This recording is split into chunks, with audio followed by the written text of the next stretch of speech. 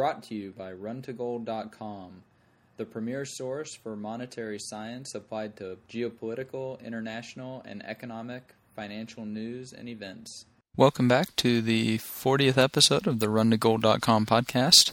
Today I was invited to speak at a book club at the Cafe Libertalia, and I actually got to choose the book that we would be talking about. So I chose What Has Government Done to Our Money? And The Case for a 100% Gold Dollar by Murray Rothbard. This book is a staple in Austrian economics.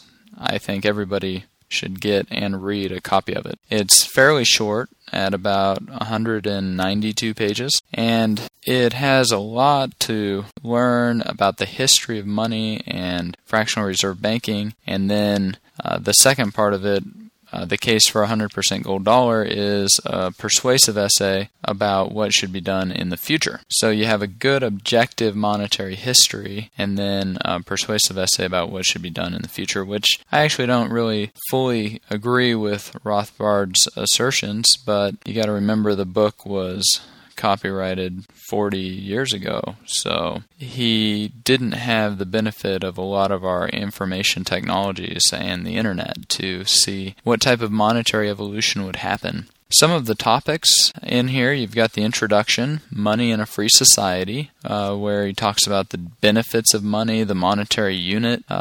For example, our dollar came from the German Thaler, which was the ancestor to later currencies such as the Spanish dollar or pieces of 8. Then he addresses the problem with hoarding. Is there enough gold and silver to handle an economy?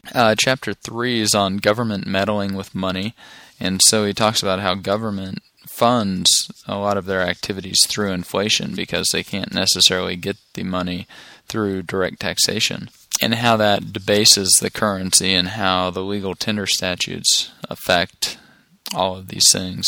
Then, number 4, you've got the monetary breakdown of the West. So he'll walk you through the classical gold standard as originally devised by Newton, phase 2 with World War I and after, then the gold exchange, then you've got fluctuating fiat currencies, the Bretton Woods system, the unraveling of Bretton Woods, the end of Bretton Woods, the Smithsonian Agreement, and then fluctuating fiat currencies after the Nixon shock when we went off the gold standard. And so that comprises the what has government done to our money, and that's the real part I think everybody should read, and it goes up to about page 120 or so. So it's a real short book, and it's printed on real high quality paper and a really well done